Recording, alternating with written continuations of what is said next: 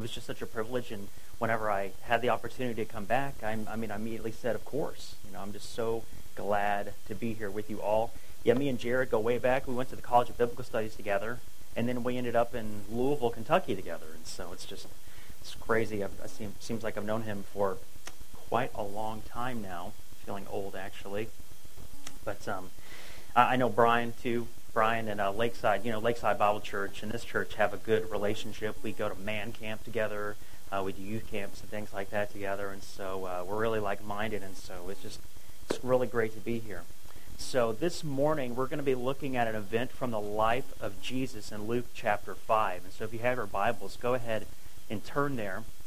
This is one of my very favorite stories from the Gospels. It is an event in the life of Peter.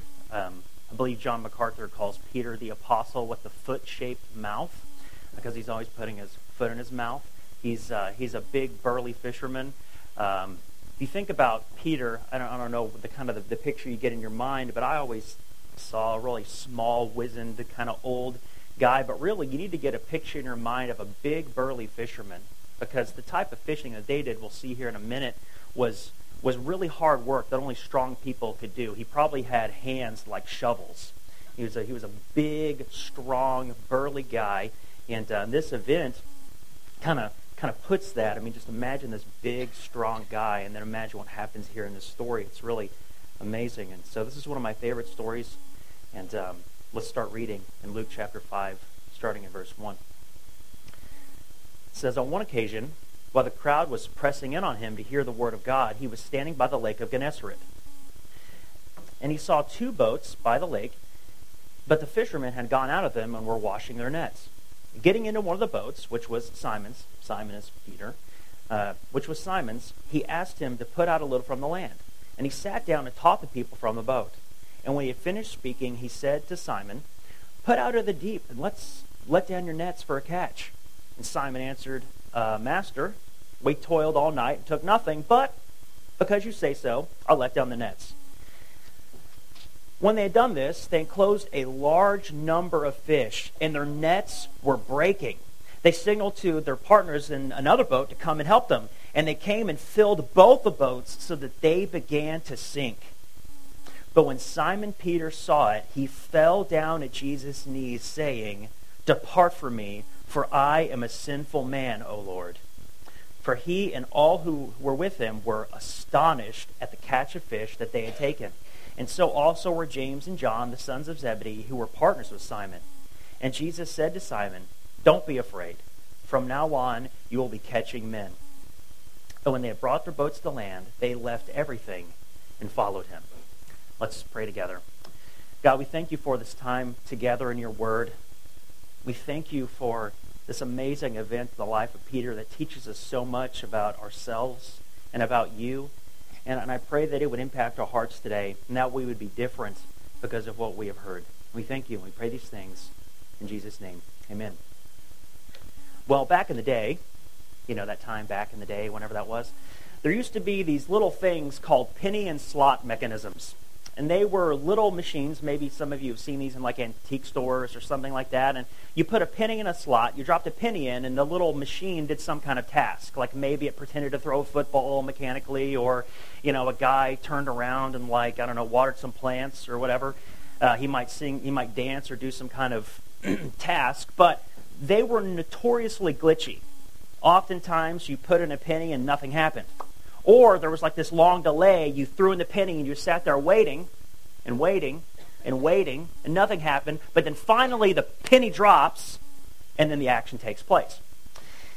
And ever since then, that's become an expression in our language. The penny dropped, right? It's like finally the penny dropped. And then I understood it. And the penny dropped, that phrase, has become a figure of speech that means a delayed realization after a period of confusion or ignorance.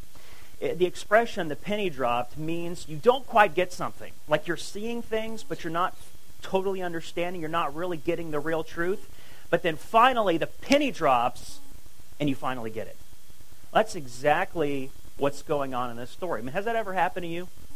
right? Maybe it's like one of those M. Night Shyamalan movies where, oh, he was dead the whole time, and, all of a sudden the penny drops and, like, you get it, And, well, that's what's going on in this story here today, okay? It's a story that on the surface is about, a miraculous catch of fish. It's a really cool miracle story. It's also about the calling of Peter, Andrew, James, and John to be full-time followers of Jesus. The story's about that. But really it's about something much more significant. This is a story about Peter's conversion. Okay, I think we're going to see that this is probably the point in Peter's life where he comes to really realize who Jesus is for the first time. This is the moment where the penny drops for Peter. This is nothing less than a total shift and understanding of everything that he's been seeing in this Jesus person, and it has an amazing effect on his life. What we see here is when it finally clicks for Peter. This is the moment where Peter goes from not really seeing to seeing clearly for the first time, from seeing events going on and drawing the wrong conclusions to complete realization of everything that's happening. And so I want us to just walk through the story together. I don't have a clever outline. I don't have 3 or 4 alliterated points in a poem or anything like that. I just want to walk through the story stage by stage and just see what it means for us, okay? And then we'll get to some application points and things like that. But the first thing I want us to do is look at the chapter before, okay? In Luke chapter 4, you can maybe turn back a page in your Bible, because to really understand this account, we have to see what happened before it, because it's really important. Now, what comes just before chapter 5 in Luke's Gospel is Luke chapter 4. And what we see here, if you just look at the titles in your Bible, the titles are inspired, okay? They're not like part of the Scriptures, but they help us kind of maybe get a summarization. But in chapter 4, at the beginning, we see the temptation of Jesus. Jesus is anointed by the Spirit of God. He's driven by the Spirit of God into the wilderness for 40 days and 40 nights, and he passes the test. He's tempted by Satan, okay, for 40 days, like Israel was tested for 40 years. He's in the wilderness for 40 days. It's not a coincidence, okay? You're meant to be seeing like, whoa, Jesus passed the test that Adam failed in the garden and that Israel failed in the wilderness. Jesus passes the test. This is God's obedient Son. This is God's true Son in whom he is well pleased. And then the next thing you see that happens is Jesus goes and preaches in his home synagogue in Nazareth. And he preaches this. It's actually, if you look at verses 18 and 19, this is the scripture he reads from. He says, "The Spirit of the Lord is upon me, because he has anointed me to proclaim good news to the poor. He has sent me to proclaim liberty to the captives and recovering of the sight to the blind, to set at liberty all those who are oppressed, and to proclaim proclaim the year of the Lord's favor." And that's a quotation from Isaiah. He rolls up the scroll and he says, "Today the scripture is fulfilled in your hearing." And it's not really well received. He goes on to say a couple things in his in the rest of his sermon that gets him chased out of town, and they try to throw him off a cliff. So hopefully that doesn't happen to me today. And it's not a good reception. But what happens right after this, though, is he goes down to Capernaum, which is a city of Galilee, and what he does in Capernaum is proves that everything he said he came to do in his sermon is true. He's setting captives free. He's casting out demons. He's healing people of diseases. That sermon wasn't just empty words. He really is the guy he said he was. And it's really great. He casts out demons. He heals a woman with a fever. He heals a multitude of people all through the night. Everything that he said he was going to do, he's doing. And he's proving that he really is a man of authority. He really is the Lord's anointed. He really is all these things. But the most important thing we need to see for our purposes today is in verses 31 and following, all those things that I just said that Jesus was doing happen in Peter's hometown. Okay?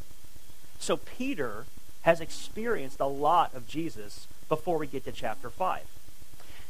And so Peter witnessed all of these things. We know he did because in verses 38 and 39 of chapter 4, look at this.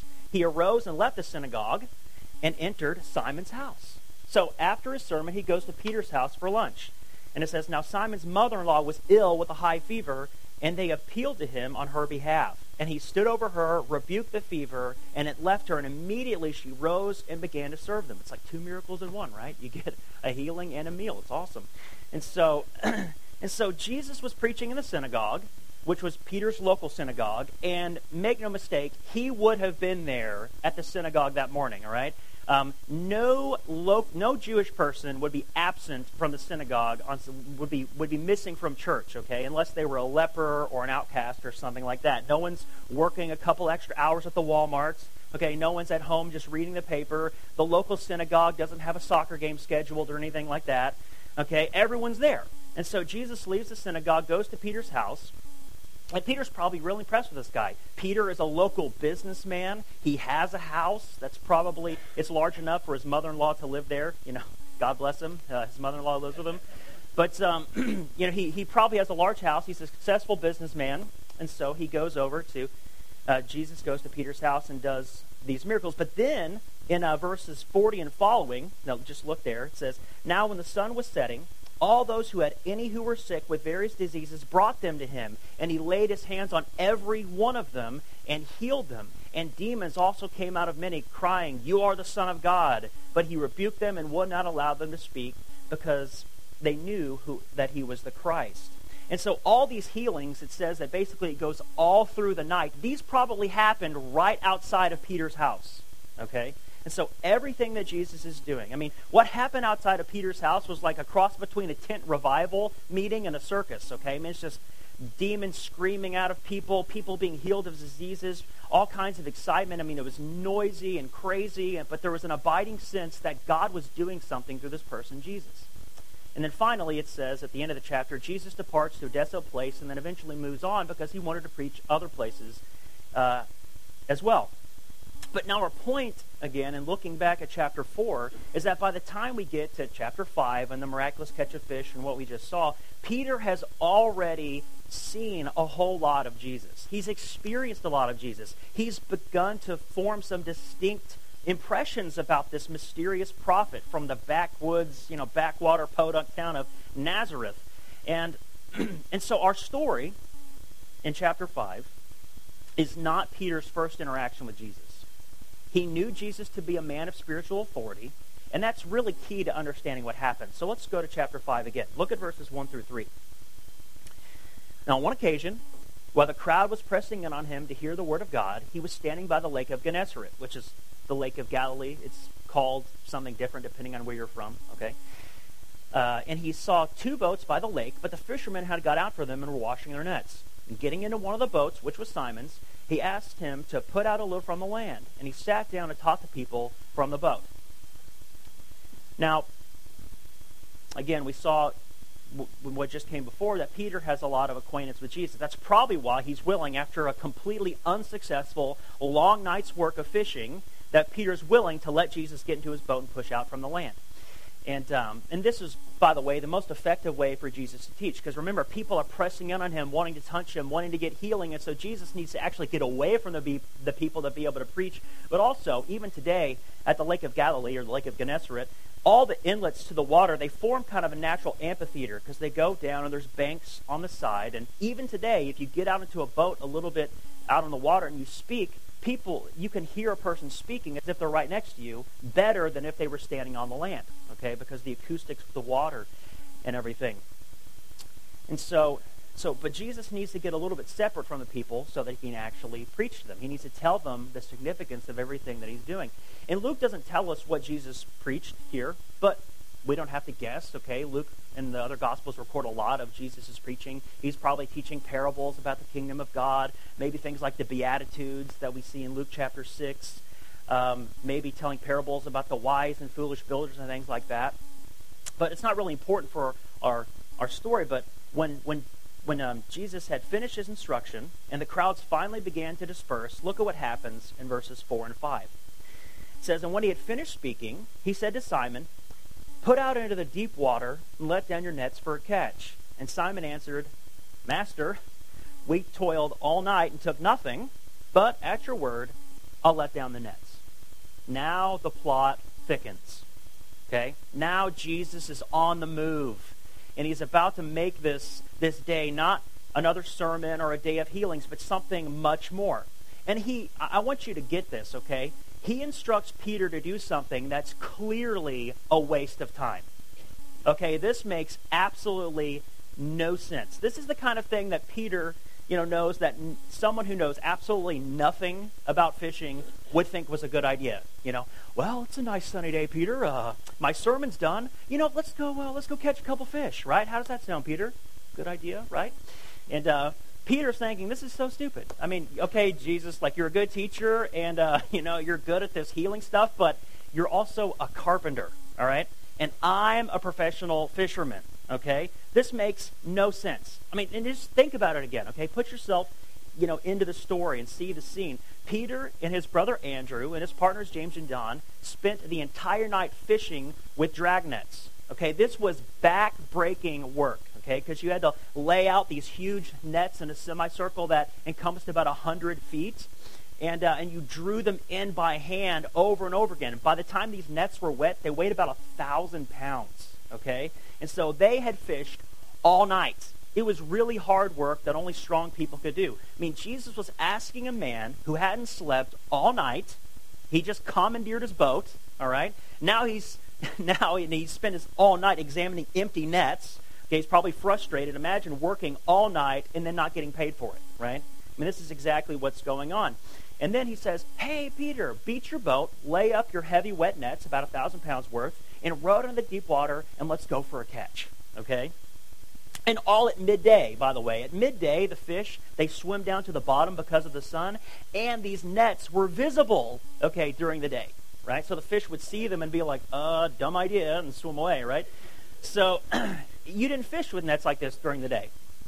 So, I mean, what right did Jesus, a carpenter from Nazareth, what right did he have to ask a Galilean fisherman who had spent the whole night, to do his bidding? Why would he do that? But what's interesting is Peter's still respectful. Okay, he calls him master because, again, he's seen Jesus and his authority and things like that. And, there's no sarcasm font in the Greek language, but I can't help but reading a little sarcasm into this. He pushes back a little bit. He goes, well, Jesus, we kind of fished all night and didn't catch anything, but because you say so, we'll go out, right? And so, but he does do what Jesus says. I mean, I think that's really interesting. He doesn't say, no, okay, right, just go somewhere else. He doesn't do that. Simon Peter, he does know something of Jesus' character and demeanor, and he's seen his authority, so he rightly calls him master and teacher and obeys Jesus' command. I think it's interesting. He obeys Jesus' command even when it doesn't make sense to him, and I think that is a little message for us too. But we should be really glad that he did. Look at verses 6 and 7. And when they had done this, they enclosed a large number of fish so that their nets were breaking. And they signaled to their partners in the other boat to come and help them. And they came and filled both the boats so that they began to sink. This is undeniably a miracle. I mean, at the absolute worst time to fish, they catch the greatest haul of fish they had ever seen or heard of. I mean, just, again, get the picture in your mind. They filled two boats. These boats, okay, when I get a picture in my mind of these boats, I think like small boats, But these boats were 7.5 feet wide and about 27 feet long, okay? Now, those boats were so full that they were sinking. This was several tons of fish, okay? This is like a lot of fish. And this was more than that ever could have happened in the best of times. I mean, the nets were breaking. There were so many fish. And so it would have been obvious to all that more than mere human power is at work here. This was a miracle. And you know what? This would have been a great story right here. If the story ended right at this point, you could say, I mean, it could be any other miraculous story from chapter 4. It shows us Jesus' power and authority, and it can wrap up, and they all went home and lived happily ever after, right? And at first glance, the miracle does seem to be the highlight of the story. It does seem to be the point of the story. Simon and company had been unsuccessful fishing all night, and under God's providence, God provided for them and shown them who Jesus was. The end. That's a great story. But if we keep reading, this isn't actually the main point of the story. This isn't even the high point of the account, right? Just when we think, wow, that's amazing, there's this sudden uptick in the plot, and the story takes a turn we never would have imagined. Look again at verses 8 through 10. But when Simon Peter saw it, he fell down at Jesus' knees, saying, "Depart from me, for I am a sinful man, O Lord." For he and all who were with him were astonished at the catch of fish they had taken. And so also were James and John, the sons of Zebedee, who were partners with Simon. Now, again, imagine the scene. Imagine you're standing on the shore. You see the commotion happening. They're trying to drag the nets. They're filling up both the boats. And instead of Peter going, "We're rich! Oh my God, we're rich!" Instead of doing that, okay, and instead of him, go, "Jesus, this is awesome. Okay, I didn't know you could do this. Let's become business partners, all right? 2 times a week, not just once a week. You come down, do this thing with a miracle, and we'll split the profits, 60-40. Okay, 50-50. Okay, 40-60, right? He doesn't do that. That's what you think might happen because Peter's a businessman, right? This should be the best experience and day of Peter's life. But instead, you're watching from the shore and you see Peter fall down broken at Jesus' feet and basically weeping and saying, "Get away from me. Get away from me because I'm a sinful man." What in the world is going on? This is weird. This is a weird reaction, okay? You think that maybe a guy like Peter had come unglued or something. Like, "Peter, chill out, But let me suggest to you that this is the exact reaction that anybody has in the Bible when they come into the presence of God. Every single time. You remember Isaiah chapter 6? Isaiah is a prophet. And it says that in the year that King Uzziah died, I saw the Lord high and lifted up. And it says that Isaiah came into the temple, into the presence of God, and it said that he fell down at his face, and Isaiah said, "Woe is me, I am ruined, for I am a man of unclean lips, and I dwell amongst a people of unclean lips." Isaiah had the same exact reaction in the presence of God. Or if you're reading the book of Job, Job, he's complaining through the book of Job eventually, and he complains and he says, "I want to see God. I want to argue my case before God. I want to talk to God." And God shows up, and Job is knocked out, in the first round, 2 seconds, on the carpet, and he covers his mouth and says, "I'm nothing, I'm nobody. All I can do is cover my mouth and just shut up in the presence of God." Every time a sinful creature comes into the presence of God, it's a reaction of abject fear and horror at their sinfulness in the presence of God. That's exactly what Peter is experiencing in this boat in the middle of a lake at the feet of Jesus. He realized this is the moment when it finally dawns on Peter who this Jesus really is. This is the holy God. This is God himself. He's not just a fisherman or a carpenter or a healer or a preacher or a prophet. He's in the presence of the Holy One of Israel. And just like Job, when he sees God, all he can do is shut his mouth. And just like Isaiah the prophet, when he saw God as holy, holy, holy, he's completely broken. Peter falls down on his knees, confesses his unworthiness and brokenness before Jesus. See, all throughout Scripture, whenever broken, sinful creatures encounter their perfect, majestic, and holy Creator, there's no greater sense than fear. And whenever through divine revelation, God chooses to pull back the veil and show himself and show his presence to us, we as humans will always be struck with awe and a sense of our own spiritual nakedness and brokenness and sinfulness. Nakedness is a really good metaphor because what was the experience of Adam and Eve when they first sinned? Right? What was their experience? It said that they all of a sudden they realized they were naked and they ran and hid. Right? Have you guys ever had that dream? I've had that dream where you're somewhere, you're at your high school or you're at college, you're in a public place, and you look down in the dream, okay, and you realize you're totally naked, right? There's nothing more horrifying than being totally naked, in front of other people, right? Okay, being you're in a large crowd and you realize and you go, "Ah!" You run. All you can do is run away. It's horrifying, right? And why is that? Of course, it's obvious, like, why is that? Well, the reason is because the picture of nakedness is being totally exposed, right? Being completely laid bare, nothing to hide, no Spanx, right? No cool clothing. You can't hide anything in your nakedness. And that's why Scripture uses that picture of nakedness before God because we're open and laid bare, right? We can't hide anything. All the worst sins that you've ever done, all the things that you hide from even your spouse or even your closest friends, the things you wish nobody could ever possibly know about, God knows. And whenever that's exposed, it's just horror and shock and fear. That's the immediate sense that Adam and Eve felt, and that's exactly what Peter is feeling out in the lake of Galilee. And that's seeing God in His holiness and perfection and seeing us in our sinfulness.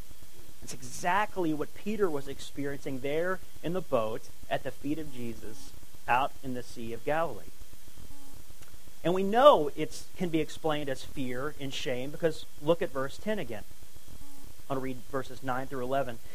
It says, "For he and all who were with him were astonished at the catch of fish that they had taken. And so also were James and John, the sons of Zebedee, who were partners with Simon. And Jesus said to Simon, 'Do not be afraid. From now on you will be catching men.' And when they had brought their boats to land, they left everything and followed him." Jesus' words are probably the most amazing part of the story. Jesus doesn't say, "Yeah, that's right, Peter, you are a loser." Right? He doesn't say that. He doesn't say, "Come, get up, man, it's just fish." Come on, chill. He doesn't say, "Don't be a wimp, I need manly men as followers," right? Read Wild by Heart, why don't you, All right, and notice this difference. Jesus doesn't say this either. He says, "Get up, don't bow at my feet. I'm merely God's messenger," right? No, he doesn't. He accepts this obeisance and worship from Jesus. What Jesus says are these three sweet words of grace and peace. Do not fear. Don't be afraid. Isn't that amazing? And then, of course, with the profound and clever words is, "From now on, you'll be catching men." So this is a really wonderful story. It's an amazing story. But what does it mean? I mean, what exactly is going on? And again, on one level, this is a story about a miraculous catch of fish. It's about Peter and James and John and Andrew whenever they're called to be full-time followers of Jesus. Because at the end, in verse 11, it says they dropped everything and followed him. But in another sense, I want us to see that this is nothing less than Peter's conversion. The moment where we might say he's born again. Okay? And there's something really important that inclines us to see that in this story. And this isn't just Peter's calling to ministry, but it's conversion. This is the moment for Peter when it finally clicks who Jesus is. And this is maybe the most important part of the account. It's the moment where, in verse 5, okay, he's calling Jesus Master. He's calling him Master, he's calling him Teacher. But then in verse 8, after the miraculous catch of fish, after he falls at Jesus' feet, he goes from calling him Master to calling him Lord. Okay, he calls him Lord, and he uses the Greek word kurios. Okay, it's what I call a kurios click. Okay, it just clicks for him. And this word kurios is the same word that's used in the Old Testament to refer to Yahweh, the true God of Israel. Okay, this isn't just a term of respect. Master and teacher and things like that are terms of respect. But here, he finally gets it. He goes from calling him Master to calling him Lord. So, and it's not another nicety. It's not like calling him Sir. But Luke, who's writing this account, is showing us that this is the Old Testament Lord of Israel. And the context of the story and the rest of what happens confirms everything that I'm saying. And it's no accident that this story so closely parallels Isaiah chapter 6 and Isaiah's calling to ministries. Because remember, Isaiah comes into the temple. He falls down and says, "Woe to me, I am ruined." And then the angel grabs, because he's a man of unclean lips, the angel grabs the charcoal from underneath the fire and comes and cleanses his lips. And then what happens with Isaiah? He commissions him to go and preach, right? He commissions him on, the mission of preaching the good news. That's exactly what happens to Peter. He's broken in the presence of the Lord Most High. He's forgiven, and then he's commissioned to do the same exact thing. It's the same God whom Isaiah saw that Peter sees here in this boat. You see, what happens between verse 5 and verse 8 is really significant. It's the click of the light bulb. It's the opening of the eyes for the first time. It's a transition from seeing Jesus as an authoritative prophet to perceiving him as the Holy One of God. The click in verse 8 is a transformation from not really seeing to seeing, or from seeing and understanding a little bit to finally the truth breaks forth. It's that moment that we spoke of at the beginning where the penny drops, where finally it comes through who Jesus is. And that's exactly what happened to Peter in that moment. And I want us to notice something really important, okay? When Peter has this moment of realization that he's a broken, sinful man, and that he's dealing with someone holy and majestic, and that fear sinks in, and he realizes his nakedness before God, he could have reacted in one of two ways.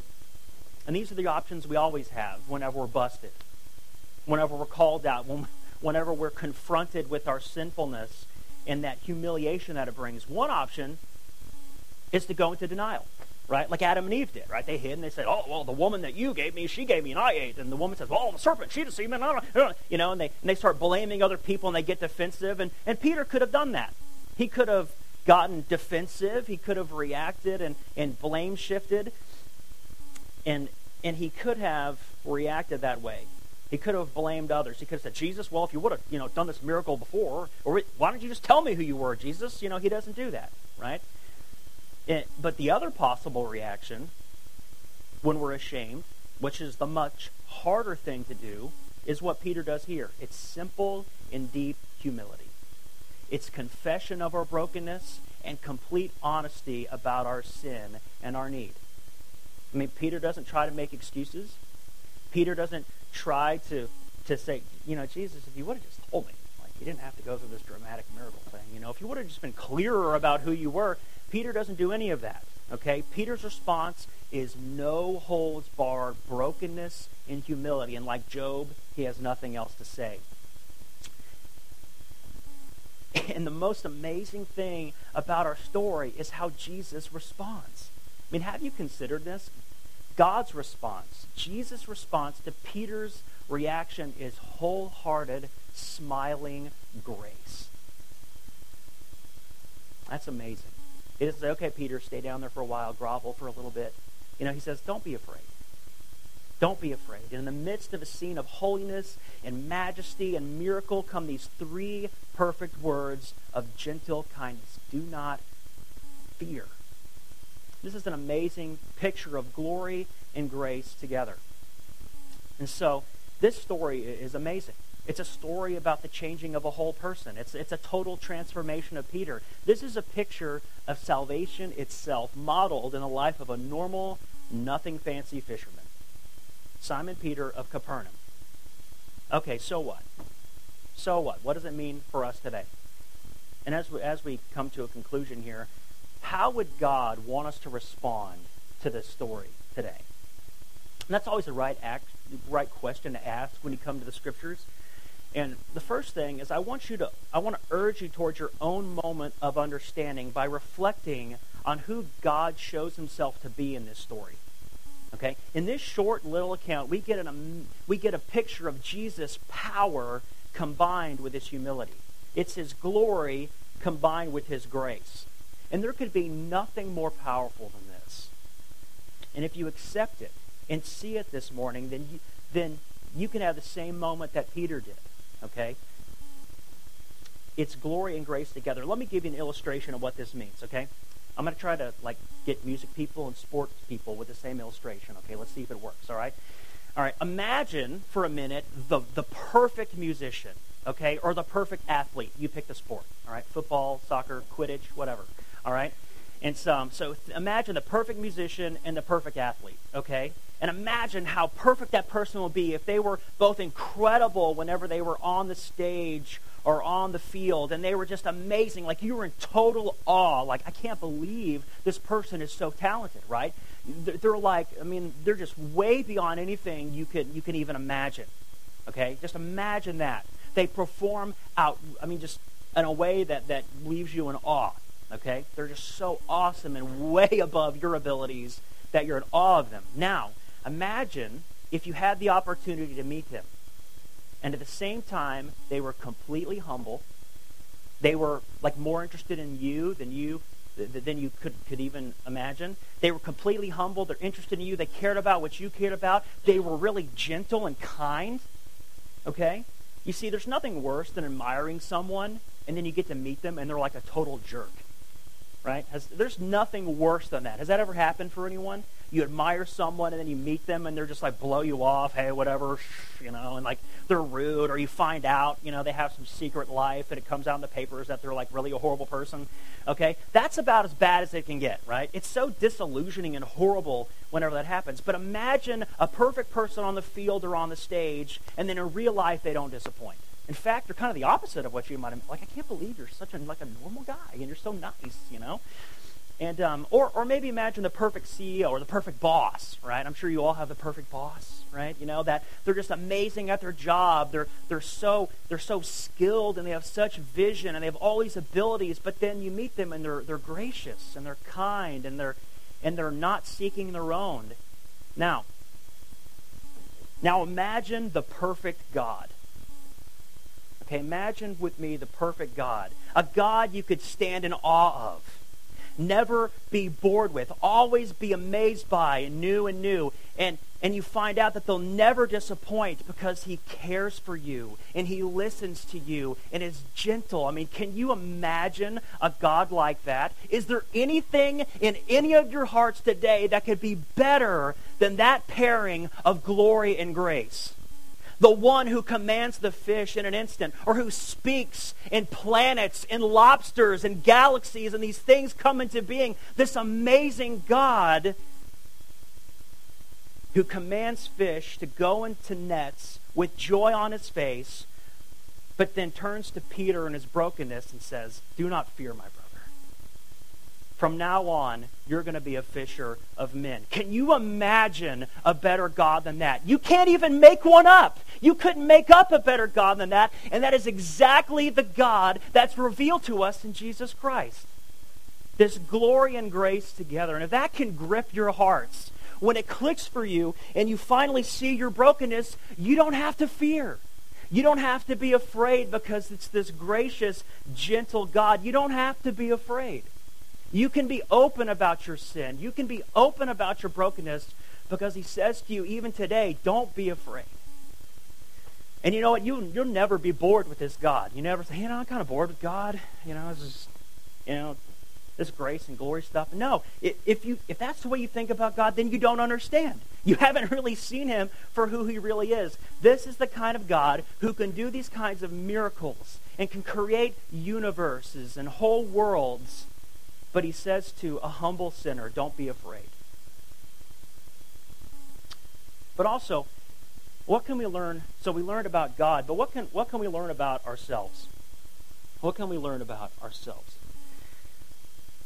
See, in this moment of being laid bare in his brokenness and sinfulness, Peter did face a choice. He could either make excuses for himself and respond with a hard heart to this embarrassment, or he could admit his wrong, cast himself in humility and honesty at the knees of Jesus. And see, it's absolutely crucial to see the direct connection between Peter's willingness to acknowledge his sin and weakness and his experience of grace. You see, everyone wants grace. Okay, there's nobody who says, you know what, I just want judgment and wrath, please. Everyone wants grace, right? Everyone wants to be treated with grace and kindness and mercy. Everyone wants a second and third and 100th chance, But everyone wants God's grace, but the proud will never receive it. Okay? God's grace is available to every man and woman, little boy and little girl on the planet, including every one of you. But only those who are willing to fall down and say that they need grace will ever experience it. See, grace is something that everybody wants, but very few are willing to truly see themselves and to be humbled in the presence of Jesus. Okay? We want grace, but we don't want to deal with the reality of our guilt. So that's what you have to do today. Peter was willing to admit his sin and brokenness before God. And Peter heard Jesus speak words of grace because he was willing to speak words of repentance. And that's what you have to be willing to do. That's what you have to do, is you have to repent of your sin. You have to admit it before the holy God. Peter was invited to walk with Jesus, but first he had to fall down at his feet. And see, this isn't something that just happens at the moment of salvation. I mean, you need to have that moment where you for the first time, you say, God, be merciful to me, a sinner. You know, you have to admit your sin. You have to see your sin in light of God's word and God's holiness, and you have to admit it and be forgiven, right? But this is something that keeps happening, right? Martin Luther said the entire life of the Christian is one of repentance, right? And this is a daily, hourly thing for us. And you and I are constantly facing those moments where we stand on the edge of seeing ourselves for who we truly are, and we can either admit our sin or we can turn away. We can either turn away from Jesus or we can fall down at his feet. Let me encourage you to do just this. You see, this message and this story applies equally to a non-believer and a believer. Maybe you're like Peter in this account. You've experienced a lot of Jesus. Remember, Peter had seen Jesus perform miracles, cast out demons, do amazing things, but he didn't really get it. He missed it, right? And maybe that's you today. You've been coming to church for a long time. Maybe some of you people in here, maybe especially young people, maybe some of you have a drug problem. You know what I mean by drug problem? You've been drugged to church your whole life, right? Maybe by your parents or by your spouse, right? You're getting drugged to church, and you're memorizing verses, or you're trying to pray, you're trying to be a better person, but you haven't really seen Jesus for who he is, and you haven't been broken like Peter was. Let me urge you to see God for who he is, this majestic and holy creator, but this glorious and merciful Savior, and turn to him. Stop running away from him and run towards him. That could be you, even as it was for Peter. And let me assure you, Jesus never rejects people who acknowledge their weakness and sinfulness. His grace actually transforms them and joins them to his saving mission, just like it did Peter. But even if you are already a follower of Christ, the message is the same. The message is exactly the same. It's not a different message. Today may be the day, by the Spirit of God, for you to be open to new levels of understanding, to see again in some area of your life, maybe your marriage, or maybe you have some secret addiction. Maybe there's something that you're struggling with and you're not willing to let it go. And maybe you've only been seeing it from a human perspective, but God is trying to break in and show you himself. Maybe you need to renew your sensitivity to what God is saying to you, either seeing your own brokenness more clearly or maybe seeing his grace more clearly. And here's the best news of all. God's grace and kindness in Jesus Christ is so vast that even when you don't respond to God's work correctly, even when you blow it and you choose to stubbornly remain in your blind ways, even then, God is still working and wooing and calling you back and revealing himself to you and calling you back graciously to himself. And maybe that's where you are today. You're a Christian. Okay, you've turned to God before, but you're in rebellion and you're at arm's length from God. He's calling you back. And one reason we know that for sure is what happens in John 21. Turn there as we close together. Look at John chapter 21. This is absolutely amazing. One of the reasons we know how God continually treats us like this and is constantly calling us back is what happens here in John 21.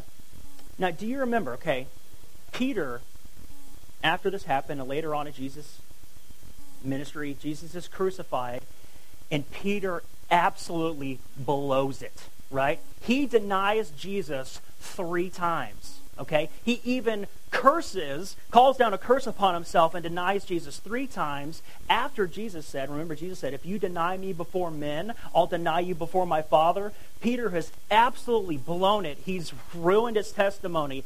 He's done about the worst thing you could do. Jesus is on trial, being beaten and crucified, and Peter's saying, I don't know this guy. I don't know this Jesus person, and he denies him. And what does he do? In his depression and in his sadness, he goes back to fishing. Right? And in John 21, it says, just let's read it. After this, Jesus revealed himself again to the disciples by the Sea of Tiberias. And he revealed himself in this way. Simon Peter, Thomas, called the twin, Nathanael of Cana of Galilee, the sons of Zebedee, and two of his other disciples were together. Simon Peter said to them, I'm going fishing. They said to him, well, we'll go with you. And they went out and got into the boat, but that night they caught nothing. It sounds like a really familiar scenario, doesn't it? They fished all night, they catch nothing. And just as day was breaking, Jesus stood on the shore, yet the disciples didn't know that it was Jesus. And Jesus said to them, children, do you have any fish? They answered him, no. He said to them, well, cast the nets on the right side of the boat, and you'll find some. Again, they fished all night, they caught nothing, and then Jesus asked them to do something that is really makes no sense, right? I mean, okay, just throw the nets on the other side of the boat. Brilliant idea, genius, right? But look what happens. Cast the net on the right side of the boat, and you'll find some. So they cast it, and now they were not able to haul it in because of the quantity of fish. That disciple whom Jesus loved therefore said to Peter, it is the Lord. And when Simon Peter heard that it was the Lord, he put on his outer garment, for he was stripped for work, and he threw himself into the sea. This is so amazing. And you know what happens next? Peter is so eager to see Jesus. He jumps in, he swims ashore, and then his threefold denial, he had denied Jesus 3 times. Peter restores him 3 times, right? And look at this amazing thing. Jesus uses the exact same miracle to restore Peter that he did to call him in the first place.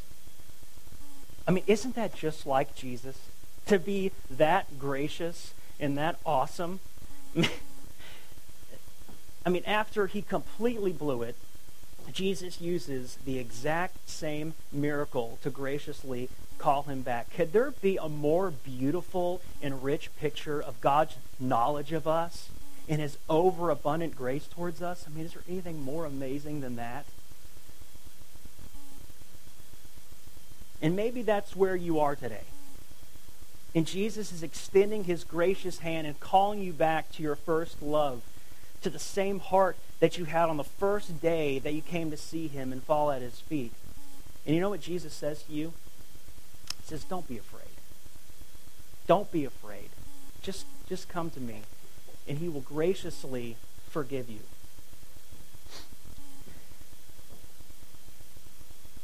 And I said earlier that, Peter is called the apostle with the foot-shaped mouth, and he blows it over and over again, and he makes so many mistakes, and he does so many stupid things, but God always is graciously calling him back. And he's doing the same thing to you today. So don't be afraid. Let's pray together. God, we thank you for this time together. We thank you for this amazing account in the life of Peter that teaches us so much about you and teaches us so much about ourselves. And I pray that if there was anyone in here who doesn't know you, that they would see you for who you are in your grace and glory, and that they would stop running away from you, and that they would run towards you. And I pray if there's anyone in here today who knows you already but has been running away, has been denying their sin, who has blown it completely, I pray that they would see that your grace extends even now. They would come to you again and again and again, just like Peter. We thank you and we pray these things in Jesus' name. Amen.